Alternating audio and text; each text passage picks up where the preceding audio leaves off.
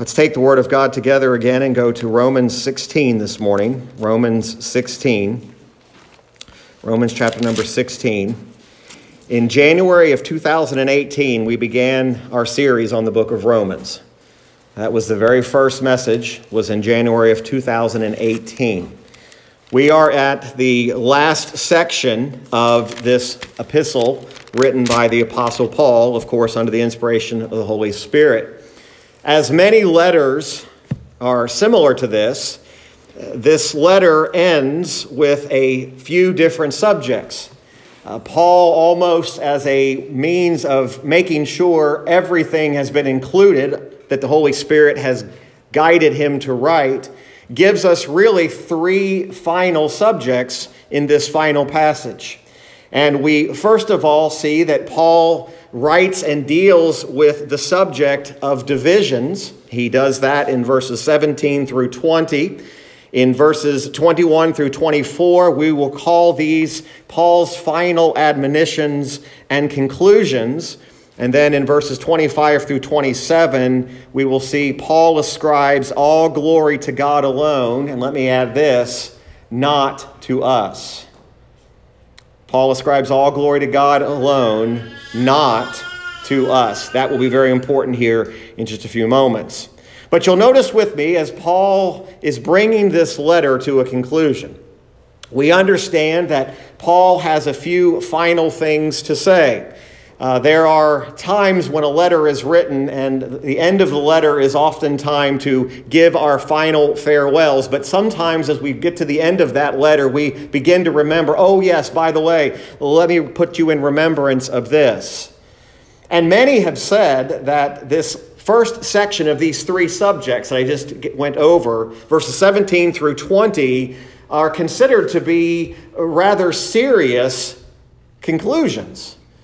Paul begins to deal with the importance of understanding doctrine and division. It's almost as if this is a little bit out of place. Now we know the Word of God is not out of place, that God has put every word where He wanted it to be.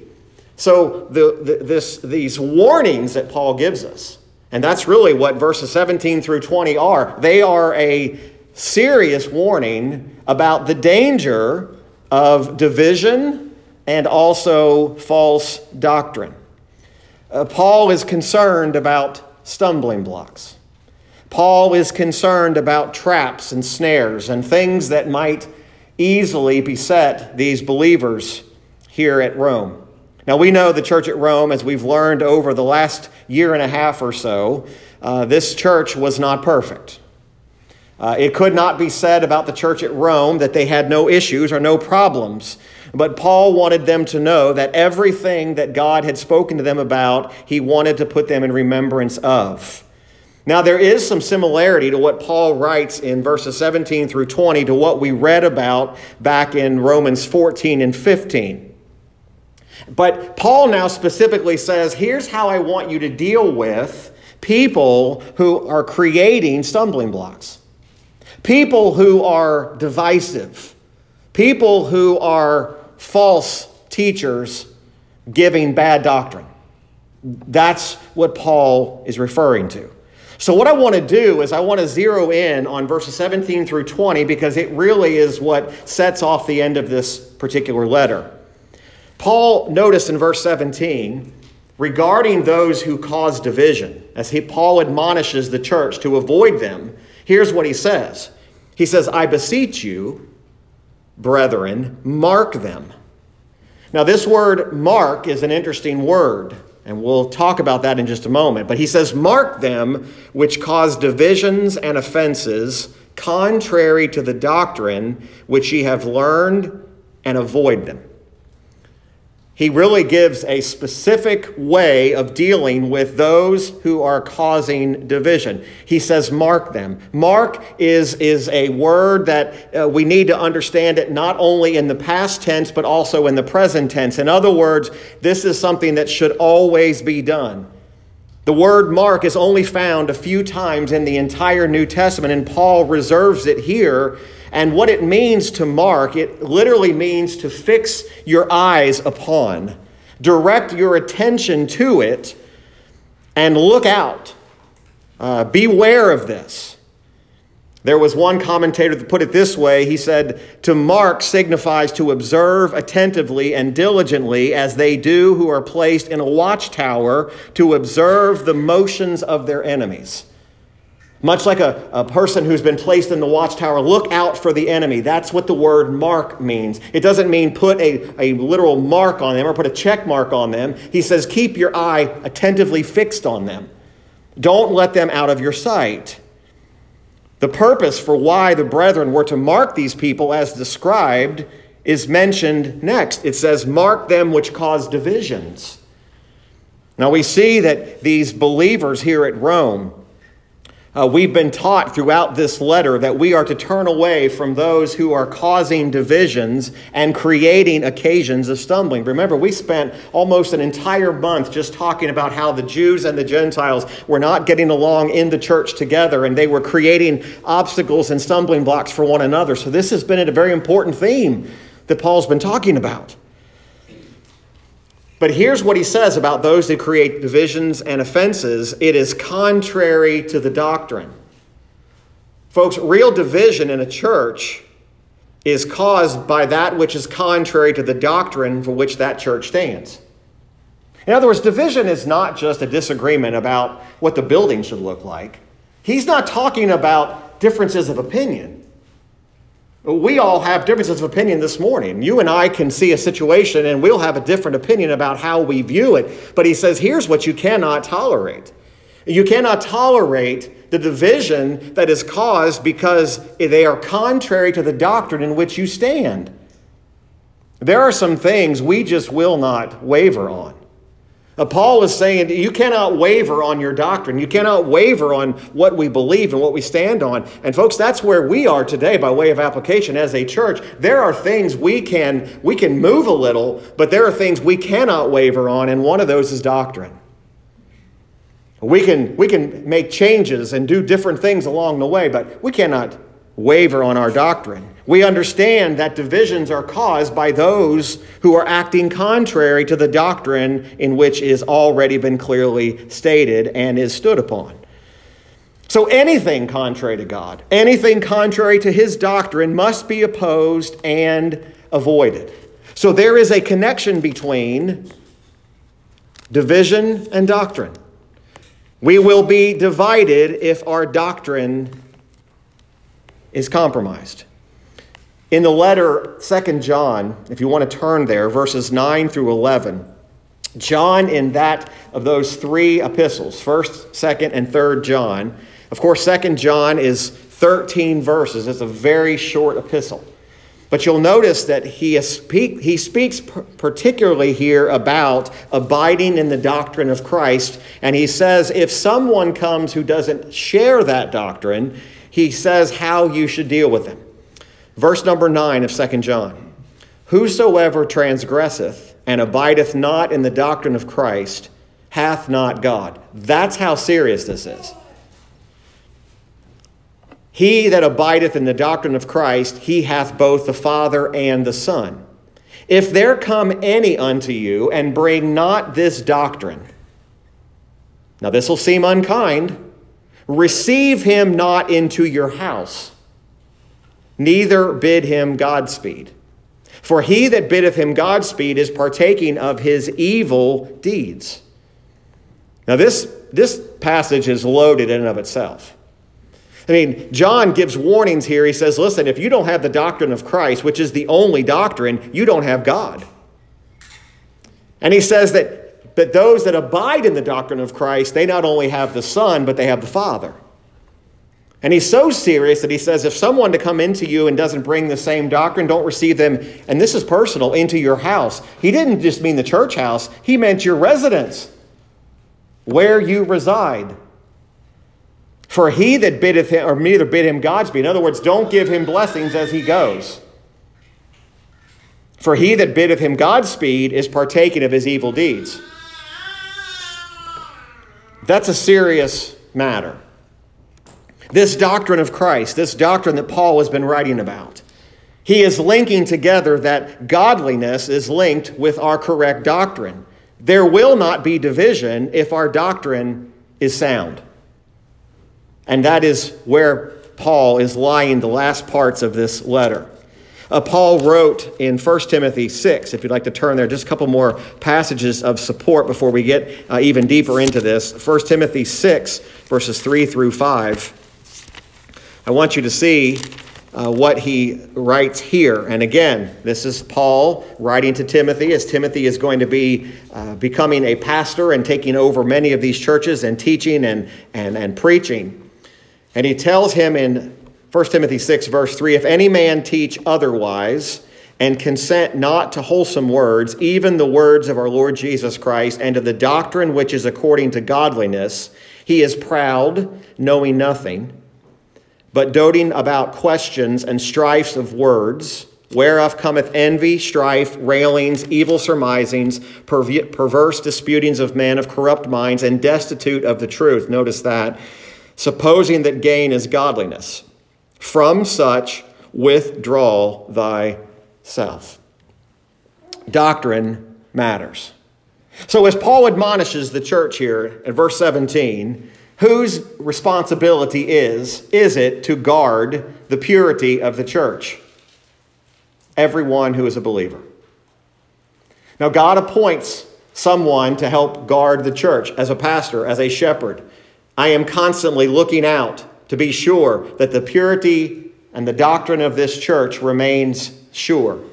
But you have a responsibility as individuals of this local body to be sure that there is no hint of false doctrine that is allowed to ever gain root into this group and this congregation of people. Because false doctrine is what causes division. Division is always caused by being contrary to what is true doctrine. So as we're all responsible for this, we have to be careful that it doesn't go unnoticed if false doctrine begins to enter in. We need to be on guard. That's what the word mark means. Be on guard. Look out for those who are creating division. Look out for those who are opposed to the doctrine in which we stand. Folks, we'll never know this for sure. And I'm not saying this in any sort of prideful way, but we will never know how many people have come into our congregation, have sat for a service or two, and have left because they refused to believe the doctrine in which we stand upon. Now, we take it personal. Sometimes we say, why did so-and-so come in the door and why did they leave as fast as they arrived? Why did so-and-so visit and we never saw them again? Sometimes it's because they don't stand on the same doctrine. Now you say, shouldn't they stay so they can hear the gospel? Yes, they should, but you can't force people to do that. But as a member of a local church, you should be fully in support of the doctrine in which your church stands upon.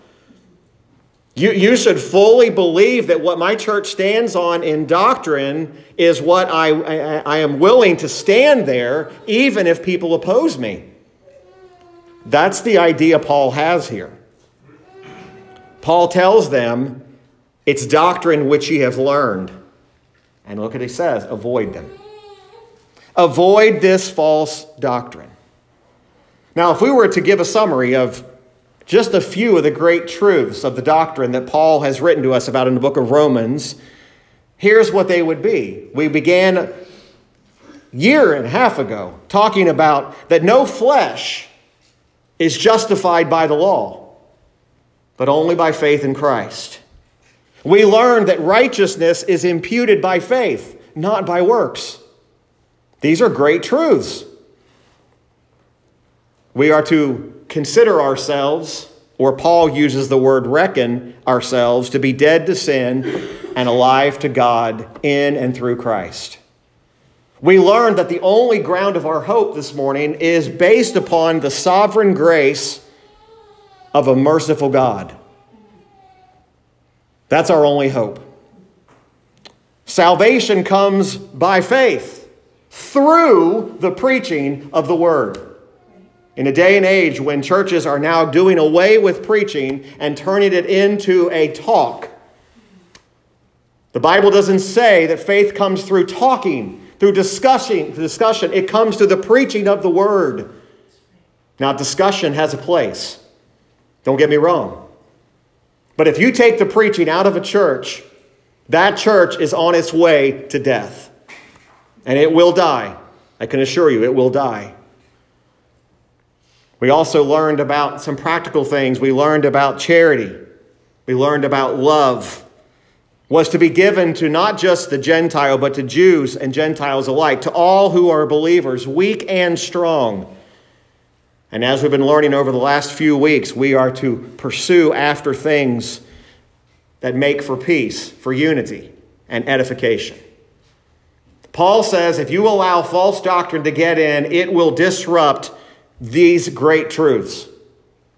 It will bring you to a place where if someone teaches contrary to these things, you are to avoid them. You are to shun them. You are to put them away. You say, this sounds harsh. That's how serious Paul was. Some have said it's all right to have a man who preaches a little bit of false doctrine to stand before the people and to preach. It's never okay. We've said that often, that if you're not in full agreement with what our church stands upon, then you will not be able to stand behind this pulpit, and you will not be allowed to teach in any capacity. That's how important it is. This is things that are contrary.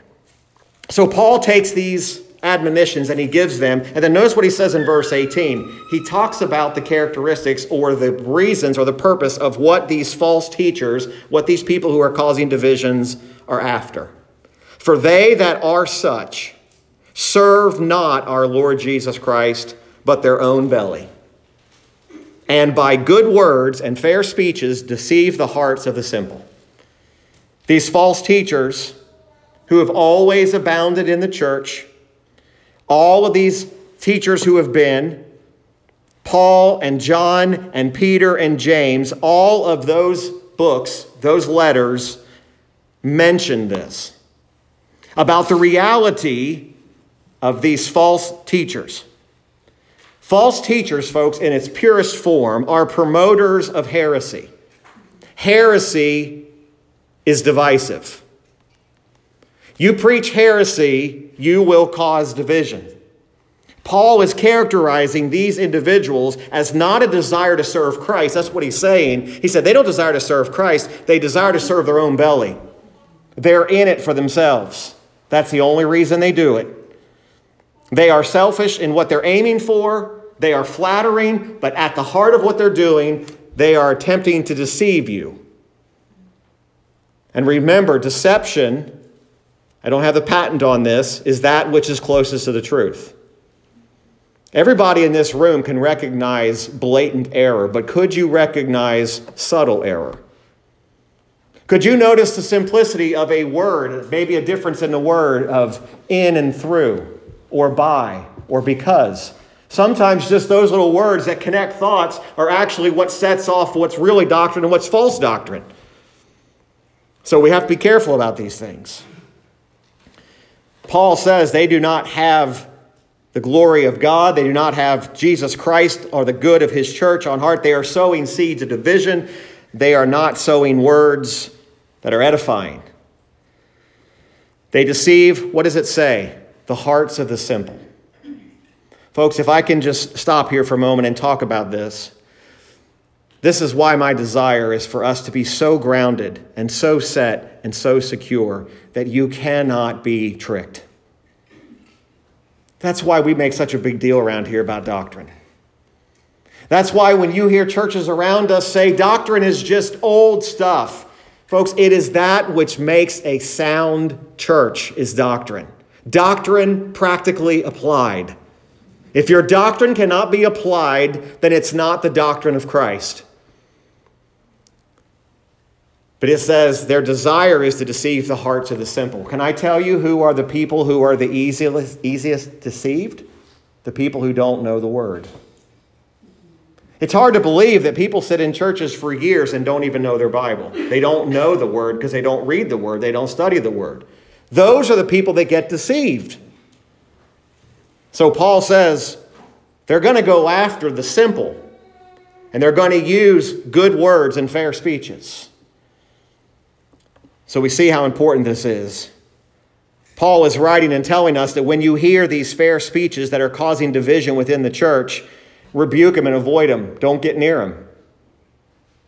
Sometimes I think we just are convinced, oh, well, that's just a harmless opinion. That's not a harmless opinion. If someone says, I know you preach a lot about Christ, you stand on the Word of God, you preach the gospel every single week, don't you think you're overdoing it a little bit? That's a dangerous statement, because you can never preach Christ too much. Now, Paul in verse number 19 gives him a little bit of a commendation. He says, for your obedience has come abroad unto all men. I am glad, therefore, on your behalf, but yet I would have you wise unto that which is good and simple concerning evil. Paul commends them, and he says, listen, your faith and your obedience, it's well known by other churches. And he says, I'm rejoicing over this. Now, what's he rejoicing over? That they were just sound in doctrine? Well, partly, but he was also rejoicing that they were applying their doctrine practically. They were showing love. They were showing acts of kindness. They were promoting good things. But then he makes an interesting statement, but he says, but yet I would have you wise unto that which is good and simple concerning evil. This is a peculiar statement he says here. In other words, he says, don't be simple-minded in doctrine, but do in fact be simple and naive in the ways of evil and deceit. In other words, you should not be known for your evil, your deception, your manipulation, or things that are unbecoming of a believer.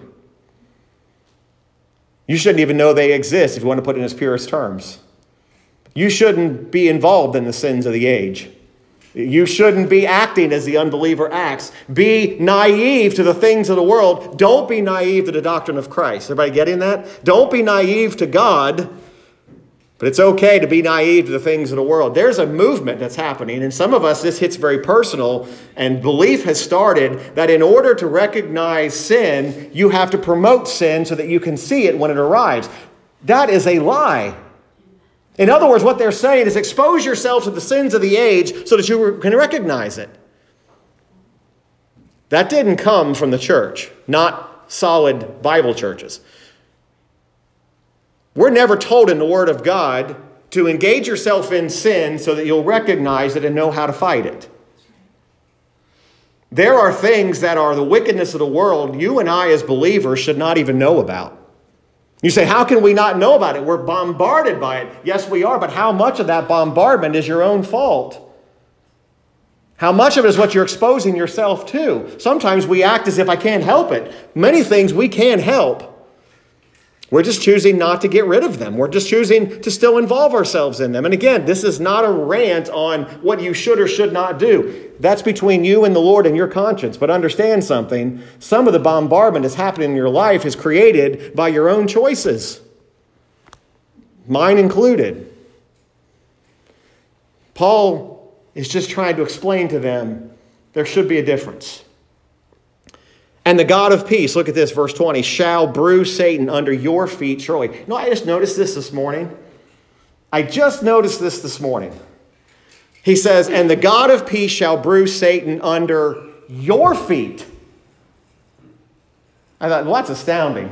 I've read that verse 100 times, and I've just blown through it, and I thought, yeah, God's going to put Satan under his feet. That's not what he says. He says under your feet. Now, that doesn't mean the power is within. That doesn't mean you are self-sufficient and powerful. This isn't meaning you get up tomorrow morning and look yourself in the mirror and say, I am powerful and I can dictate and control my own life. No, he's got a point here. And here's the point. The grace of our Lord Jesus Christ be with you. Therein is the key. What Paul is saying here is he's telling them that no matter how much the church is going to be troubled, no matter how much division tries to enter in, no matter how many of the advocates and the opposers of the true doctrine of Christ try to come in, he tells them this: Satan is already a conquered enemy who's been given a little bit of a chain to work with. But one day, ultimately, under the feet of God's people, Satan will ultimately be destroyed. Through the grace of God. Grace is not just what saves you. Grace is literally what keeps you. It is the only power we have. Were it not for the grace of God today, were it not for God's overruling power, we would never have any rest in this world. We would never have any peace in this world. But here is the grand good news today. God is still sovereign. God is still in control. And God is ruling and giving us peace, even in the midst of a wicked, vile world. That's why you can still sit down in your home, or you can even sit down in this church, and you can have the peace of God, even though everything going on the outside is vicious and vile, and you could leave here hopeless, or you could say, my faith and my hope is in Christ alone. And you leave and you say, I have peace in the midst of a wicked world. Paul reminds them that although these troubles are coming, don't ever forget the fact that the grace of God that saved you is the grace of God that's going to keep you. Satan will be defeated ultimately. He's already been defeated at the cross, but his influence is still in the world. Verses 21 through 24, we're not going to spend a lot of time with these, but I do want you to see them. These are what I've just simply referred to as Paul's final admonitions and conclusions. You notice he mentions a familiar man by the name of Timotheus, my work fellow, and Lucius and Jason and Sosipater, my kinsmen, salute you. I, Tertius, who wrote this epistle, salute you in the Lord. I'll talk about that in just a moment. Gaius, mine host, and of the whole church saluteth you. Erastus, the chamberlain of the city, saluteth you. And Quartus, a brother. The grace of our Lord Jesus Christ be with you all. Amen. Remember, I told you verses 17 through 20 seem to be out of place, because if you remember our study of the last 2 weeks, Paul from verse 1 all the way through verse 16 has been saluting people. He's been commending. Remember, he was commending the women who helped with the gospel. He commended the men who were fellow laborers in the gospel. And then all of a sudden, verse 17, he says, oh, by the way, I beseech you, mark them which cause divisions. And then verse 21, he goes right back to the commendations of the people. You see it? And that's what he's doing. He mentions Timotheus, and he mentions these other individuals who were kinsmen. They were helpers. But then he mentions Tertius, and a lot of people, this kind of strikes them when they see it, who wrote this epistle. Somebody says, I thought Paul was the author of the book of Romans. He is. Tertius was his scribe. Tertius was the one that many times wrote down what Paul spoke. You see, there are verses that remind us that sometimes Paul had a difficult time writing with his own hand. There are verses in Scripture and other letters where Paul, when he writes it himself, he uses that terminology. As a matter of fact, don't turn there, but Galatians 6:11, when Paul was bringing Galatians to an end, he says this, you see how large a letter I have written unto you with mine own hand. But Tertius, he says, Tertius wrote this epistle. He's the scribe. Paul's the one that gave the words to Tertius to write, all under the inspiration of the Holy Spirit. Sometimes Paul himself, in order to authenticate his epistles, to declare that they were indeed written by him, he would himself say, with mine own hand. 1 Corinthians 16:21, he says a similar thing. The salutation of me, Paul, with mine own hand. 2 Thessalonians 3:17, the salutation of Paul with mine own hand, which is the token in every epistle, so I write. I just point that out to us because I think it's important for us to see that Paul is saluting all that are in the Lord. He mentions Gaius, mine host. Many people believe that Gaius was the man hosting Paul when he was writing this letter. That Gaius had spent time being a host for him. And then he mentions a man by the name of Erastus, who is the chamberlain of the city. That many people believe that he was a treasurer of some sort. He was a public official. But what Paul says, again, as he ends this section, every section, Paul typically ends with this phrase, the grace of our Lord Jesus Christ be with you all. Amen. It's a repeated statement. Paul said it in verse 20. He says it here again in verse 24. Folks, let me tell you this morning, there is a constant supply of God's grace. It is communicated to us in every way, in every manner, and it's daily. I'm so glad the grace of God was not a one and done. I'm glad that grace didn't just save me. It is my only hope. Paul continually through this letter reminded the Romans about the grace of the Lord Jesus Christ. Folks, we needed his grace to redeem us. We need his grace every single moment to even keep believing. I want you to consider that for a moment. You think you keep believing, but it is his grace that keeps you in belief. Now again, that is a portion of, it can be false doctrine right there. There are people that will say this, yes, grace saved me, but I'm making a choice to say saved. No, God's grace is what keeps you believing. God's grace by the Holy Spirit is what keeps reminding you that Jesus Christ is truth. It's not an intellectual assent that gets you into heaven. It is not your intelligence. We need his grace every moment to believe. You need his grace every moment to stand. In this world, you stand by God's grace, not by your own strength. You need God's grace to simply live. You need God's grace to actually love the way the Bible says to love. Husbands that are told to love their wives as Christ loved the church, they love their wives by the grace of God. That's how important this is. You need God's grace to persevere. And folks, take this as serious as I'm standing here. You need God's grace to die. The only way you're walking through the valley of the shadow of death is through the grace of God, because any other way, it's a fearful thing. To die without Christ is the most horrific of thoughts. To die without his grace, to face death without his grace, is a horrific thought. So you need him to save you, to live, but you also need his grace to die. This leads Paul, who understood when, remember, Paul prayed for the thorn in the flesh to be removed, and God told him, my grace is sufficient. The grace that God was telling Paul about was not just the grace that saved him, it was the grace that did all these things for him. When Paul was martyred for his belief and his faith in Christ, it was God's grace that carried him over the threshold into the presence of his Savior. Paul concludes this letter by ascribing all glory to God alone, and as I mentioned to you, not to us. In a day and age which man seeks his own glory, seeks his own applause, seeks his own influence, seeks that which makes him better, Paul says, verse 25, now to him that is of power to establish you according to my gospel and the preaching of Jesus Christ, according to the revelation of the mystery which was kept secret since the world began, but now is made manifest. Paul says, all that we are, all that we have, the stability of who you are, what you are in Christ, is because of his power. It is God alone who all the glory and praise, and yes, even applause, is due. He mentions my gospel.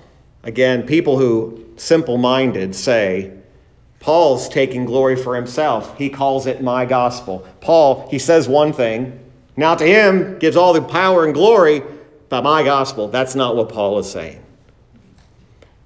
Paul was so convinced that the gospel and the doctrine that he knew could be trusted, it could be believed, it could be proclaimed. He believed it so much he died for it. Folks, when you're saved, all of us can say, it is my gospel. Not because I secured it, not because I earned it, but because by the grace of God, he shed his light abroad in my heart. He brought me to belief. He brought me the gift of faith. He brought me the gift of repentance. And that leads us to humbly say, to God alone be the glory, not to me. We are to seek zero glory. Yet, if we're not careful, we begin to say what we can do. If anybody could have boasted about what he did, it would have been Paul. Here's what I would tell you. Unless you can exceed what Paul did, you really have no grounds to boast about anything. And the way I see it, and don't take this the wrong way, none of us are going to exceed what Paul did. So again, even if you could exceed it, you still don't boast. Even Paul himself said, I'm not going to boast in anything except the cross of Jesus Christ. That's my only boast. That's my only thing. That's giving God all the glory. And by the way, giving God all the glory isn't just saying it as a Christian catchphrase. Just by saying glory to God, all glory be to God, doesn't mean that that's what you actually really believe. Plenty of people have said glory be to God while saying, boy, look how good I did. Look at the response I've gotten out of people. Man, I must really be something. No. All glory is to God. We look to Him. We depend upon Him. He is our preservation. He is what not only preserves us, but He is what's going to preserve His church. Folks, if we stand on what's right, and we stand on what's true, which is the gospel, 100 years from now, if the Lord has not returned the second time, our prayer ought to be that there will be a group of believers standing in this exact same spot, standing for the exact same truth, preaching and declaring the same thing we're declaring today. You and I won't know if they exist. 100 years from now, we won't know if there's a group of people still standing on the doctrine in which we're standing. But Paul wrote this years and years ago, and yet he's saying this is still true today. This is where you should stand. Notice he says about this gospel and the preaching of Jesus Christ, according to the revelation of the mystery, which was kept secret since the world began. What does Paul mean? The gospel is a mystery. Can I tell you this morning? The gospel is not understood by the power of the human mind. The human mind will never grasp what the gospel actually is. As a matter of fact, to the human mind, the gospel sounds like a fairy tale. It sounds like something that just cannot be. But yet, to those who are saved, those who are in Christ, God has revealed to us very carefully and clearly what faith is. You explain to the human mind how the gospel was formed from eternity. Explain that to someone, that the gospel existed before man ever existed. Explain to the human mind how something that man would desperately need was not even revealed to them by themselves, but only by God. It is indeed a mystery. But Paul does say this about that mystery, which was kept secret since the world began. But look what he says in verse 26, but now is made manifest. Now, he says, it has been revealed. This divine mind of God, which has been revealed by the apostles and by the prophets, by the preaching of Jesus Christ. The preaching of the gospel is not a suggestion of God, it's a command of God. When we gather as a church, I don't go over a list of suggested topics and say, okay, God, let me choose which one. You just suggest them all. The gospel is a command. When you say to a group of people, and maybe they're unbelievers, and you say, repent and believe the gospel of Jesus Christ, you are not given an invitation, you are preaching a command. People say, I've always thought the gospel was just an invitation to let people kind of roll it around in their mind and decide, do I want to do this or not? No, it's a command. Because what the Bible says, those who are Christ, they will respond to that, they will repent, and they will come unto Him, and they will not be cast out. You are commanding them. That's the faith in which we stand. Paul says it was a mystery, but now it's made manifest. What had been made manifest since before time began? Christ, by the time Paul writes these words, Christ had already come. He had already lived a sinless, perfect, obedient life for those years. And he walked with the apostles and the disciples. And at the appointed hour, Jesus Christ delivered Himself up unto the wicked, vile authorities to be hung on an old, rugged Roman cross. And there He shed His blood. He who knew no sin became sin for us. And He died upon that cross. They took His body off of that cross. They put Him in a borrowed tomb. And 3 days later, just as He promised, just as the prophets had said, He burst forth from that grave. He was seen by witnesses. And then, just as they said, he ascended back up to the right hand of the Father, where he remains to this very hour. It's been revealed now. He says, and by the scriptures of the prophets, according to the commandment of the everlasting God, made known to all nations for the obedience of faith. Here this gospel, formed before eternity, had been prophesied about throughout the Old Testament, is now by the command of God been made known to all nations. We think about this today, and we think about being made known to all nations. Imagine if we simply, our little corner of the world, we simply made it our desire to preach the unsearchable riches of Christ right where we are. And every single church who stands on sound doctrine did the same. Paul, as he concludes this letter, he says in verse 27, to God, and I circled this word, only wise, be glory through Jesus Christ for how long? Forever. To God only wise. This is profound, very simple, but only God alone possesses true wisdom. We know in 1 Corinthians 1, God declares the wisdom of men as foolishness. He says, man's wisdom is foolish. My wisdom is the wisdom which saves. So what do we owe to God as we bring this letter to a close? What do we owe to God? At the very basic level, we owe him complete reverence. Total reverence. Reverence that you have saved or you are wasting on a person or a thing or an activity should cease. Reverence should be on God alone. You say, I don't reverence anything but God. I doubt that's true for any of us. We all reverence things. Sometimes we reverence things more than we should, although they're wonderful gifts. Reverence is to God alone. We also owe him humble submission. There's a movement today that has misunderstood the throne of grace and has simply said, God told me to come boldly before the throne of grace. It doesn't mean to come boldly in arrogance. To come boldly doesn't mean you're coming as if you have a right to it. It's coming in humility, saying, I don't deserve this, but Lord, you've commanded me to come, and here I am. I'm only there because of what Christ has done. I'm only there because you have given me the gift of faith. How do we give God the glory? Here's the key. Be glory through, remember I told you that's a catch word, through Jesus Christ.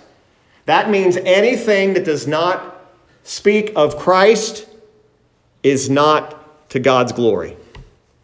There's a lot of people running around today to saying, God be the glory, but mention the name of Christ and they will run. There is no glory apart from Christ. It's an amazing thing. I never would have thought I've seen it happen, but I've seen it happen a few times where people get offended in a church by the name of Christ being mentioned too many times. If Christ offends you, I seriously doubt you're in Christ. That doesn't mean you should run and never come back. But Christ is not offensive to you. Christ should not be something that says, I'm ashamed of him, I'm offended by him. No, I'm offended because I am so unworthy to measure up to what he's done for me. That's real humility. False humility doesn't give God the glory. Please remember that. It's easy to be falsely humble. Where does that happen? In situations like this. We demonstrate humility because other people are watching, but are you humble by yourself? Are you humble? Are you giving God all the glory when you're sitting by yourself in those times and hours? And sometimes, some of you may spend a lot of time by yourself. Are you giving God the glory through Jesus Christ in those times? Not just when you're holding a hymn book or reading your Bible in our church. I'm talking about real humility when it's just you and the Lord. Do you read his word with reverence? Do you read his word with humility? Do you give it the possibility that he may be speaking directly to you about this? Not about the relative who needs to hear it. You see, when we give God the glory, what we are doing is we are reverencing and we are in humble submission to him. We fail to give God glory when we call into question what he has revealed, or consider ourselves competent to sit in judgment on the truths of which he's declared. That's a deadly one right there. We think we're competent to judge for God. The most popular statement is, in Christianity today, about judging, only God can judge me. That ought to scare you to death. We act like that's a step down. That's actually the most frightening thing I could give you today, is knowing, yes, at the end of the day, the only judgment that's going to matter is what God says about you. Not what anybody in this world says about you today ultimately is not going to matter for eternity. And people will say wrong things about you. Mark it down, I guarantee it. And some things they'll judge rightly. They'll call you in sin, and you are in sin. You know you're in sin, and you say, you can't judge me, only God can judge me. You better be in Christ. Because there's a judgment day coming. There's a day coming when every knee shall bow, every tongue shall confess that Jesus Christ is Lord. And he is the only one who has the wisdom to know that which is correct, that which is right. We should ascribe to God, not to ourselves, all glory and thanksgiving. All that we are, all that we have, ought to bear our thanks to God. All glory is deserved by God. From the salvation of sinners, all of it comes through God, through his Son. I will never cease to make much about Christ.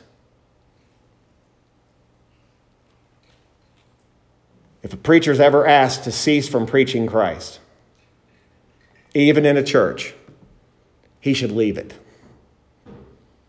Hey, you can't preach Christ anymore. I can't be here. Because everything is through Jesus Christ. Genesis to Revelation is through Jesus Christ, not just a book of Romans. This is a beautiful letter. Convicting, challenging, edifying, humbling. But it's all those things because it's through Christ. In Christ, all things exist. All things are united in him, not just here on earth, but everything is in and through him. What does this tell us? This tells us that Jesus Christ is God.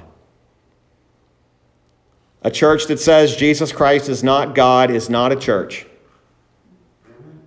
You say, that's just one doctrine, preacher. That changes everything. And it would scare you. It would scare you. How many churches near you do not really believe Jesus Christ is God, although it says church on the sign? Just saying the name of Jesus doesn't mean you're a believer. Just speaking to say, I believe in Jesus, doesn't mean you're a believer. It is, what think ye of Christ? That's true doctrine. That will dictate what you really believe.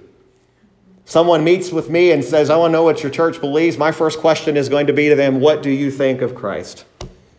And in that answer, I will hear everything I need to hear. You say, don't you want to hear my opinion about church structure and how congregation? I want to hear what think ye of Christ. Is that really that important? Yes. It's the only thing that's going to matter.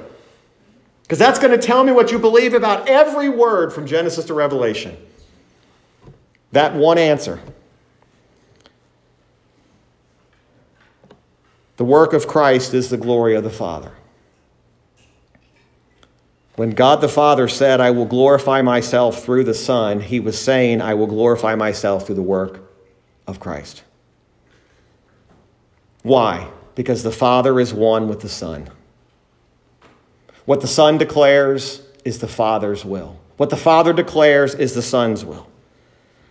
Our letter comes to a conclusion the same way that Jude, we haven't preached through that little book yet, concludes his epistle. To the only wise God, our Savior. Here's how Jude ends his letter. To the only wise God, our Savior, be glory and majesty, dominion and power, both now and forever. Amen. Paul says, to God only wise, be glory through Jesus Christ forever. Amen. And with that, we conclude the book of Romans. Let's stand together if you would. And I know we're a little bit over this morning, but I want to sing this hymn to bring this time to a close. 186, A Debtor to Mercy.